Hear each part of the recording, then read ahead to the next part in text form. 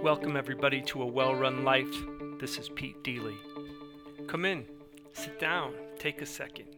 You get enough advice. This is about nothing and everything and all of it in between. We should make all spiritual talk simple today. God is trying to sell you something, but you don't want to buy. That is what your suffering is. You are fantastic haggling. You are manic screaming over the price.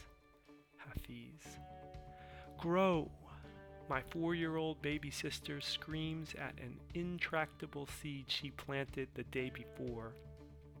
Her ferocious spirit commanding the plant to sprout. The seed remained unmoved that morning. I watered the dirt in my garden. I bought a bunch of worms. They all impolitely died. The dirt is housed in a fancy pergola that I am sure any vegetable would love to sprout from. I am supposed to be writing about what a master farmer I have become. Instead, I make a little mud every day. This is bullshit.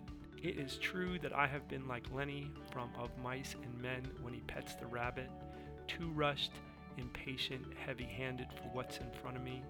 I am slow to learn the basics. Like almost everything, it takes too much time for me. I am slow to learn the basics. My mother aptly once said to me, "Torturing you is so easy, just tell you maybe." Yes, I know what to do with that. No, got it. Maybe, just stick a needle in my eye. My big mouse, who's my oldest daughter, she posts a picture on Facebook of a little red strawberry growing among my wormless soil. Something to harvest? Maybe. Over time, my sister grew into a spectacular woman. I love her very much. There is a part of me that harbors the attitude of her 4-year-old self. I should not haggle.